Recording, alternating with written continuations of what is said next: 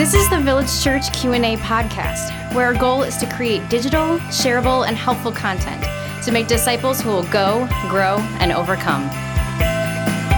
Hey, Village Church. Welcome back to the Village Church Q&A podcast. Pastor Tim and Pastor Michael with you with another Christmas podcast question.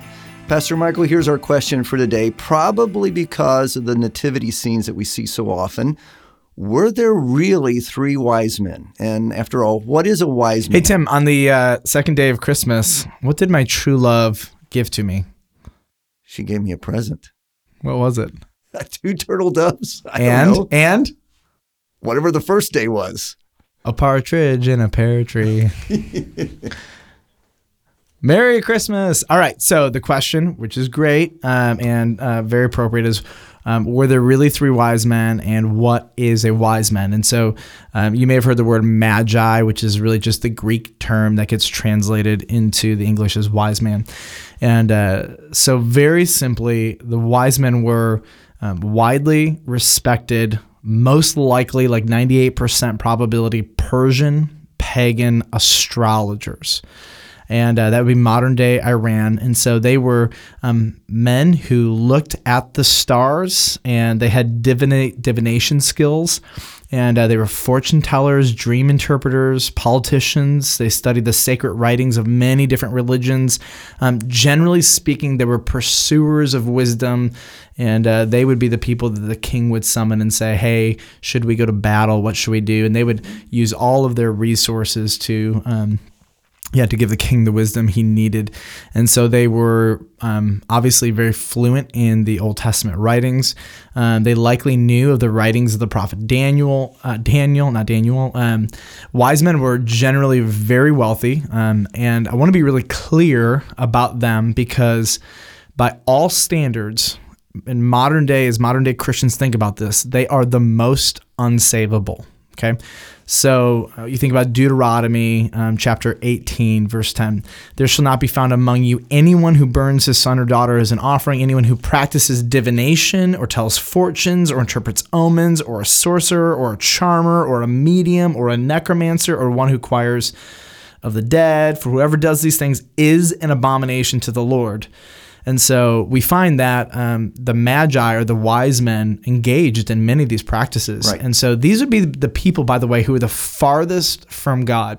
And so sometimes we just look at our nativity sets and we think that's really cute. And these kings of old came over and visited Jesus, and they humbled themselves. They probably weren't kings. In fact, I think what's being communicated here is that this child is the savior of people from every tribe, tongue, and nation, even the ones that you think are the furthest away from God. That's good. And so when you look at the wise men, they're just a reminder to me. Every time I see them, I think of a few people in my life who I just think to myself, they are never going to come to Jesus. And I think of the wise men.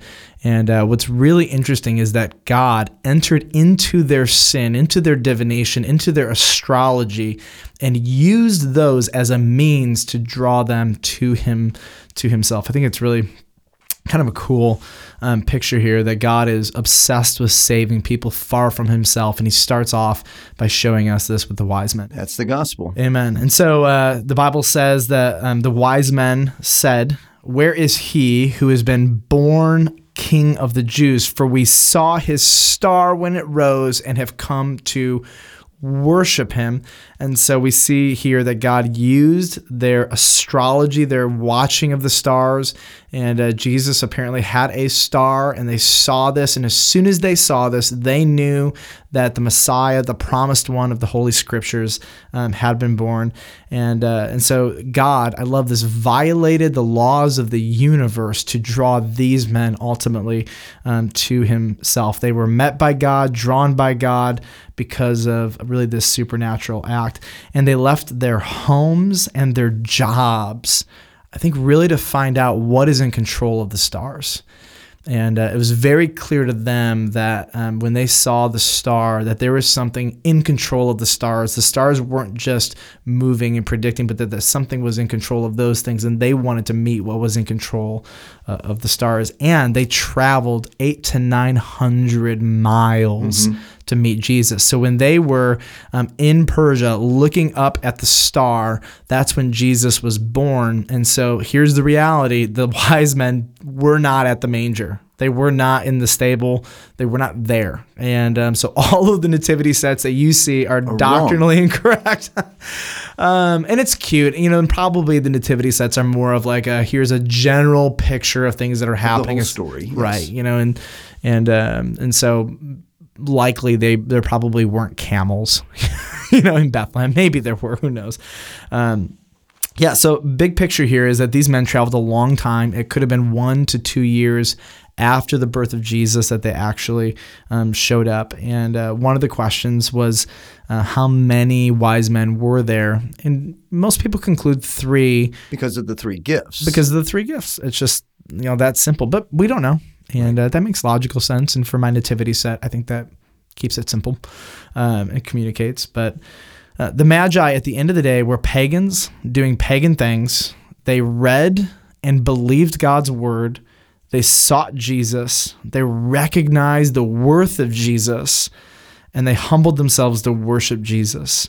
And I just think this is a really cool picture of God intervening in someone's life who's far from him, moving in their hearts to relocate their entire lives, to pick up their lives, to give away their wealth, to give away their time, to worship and lift high the name of Jesus. So again, I want you to think this Christmas of somebody who is so far from God. They might be knee-deep in pagan practices, or they might just be as worldly as you can possibly imagine. They might be in a huge home, in a big palace, and I want you to know that God is in the business of intervening in people's lives who are far from him, drawing them to himself and making them worship Jesus.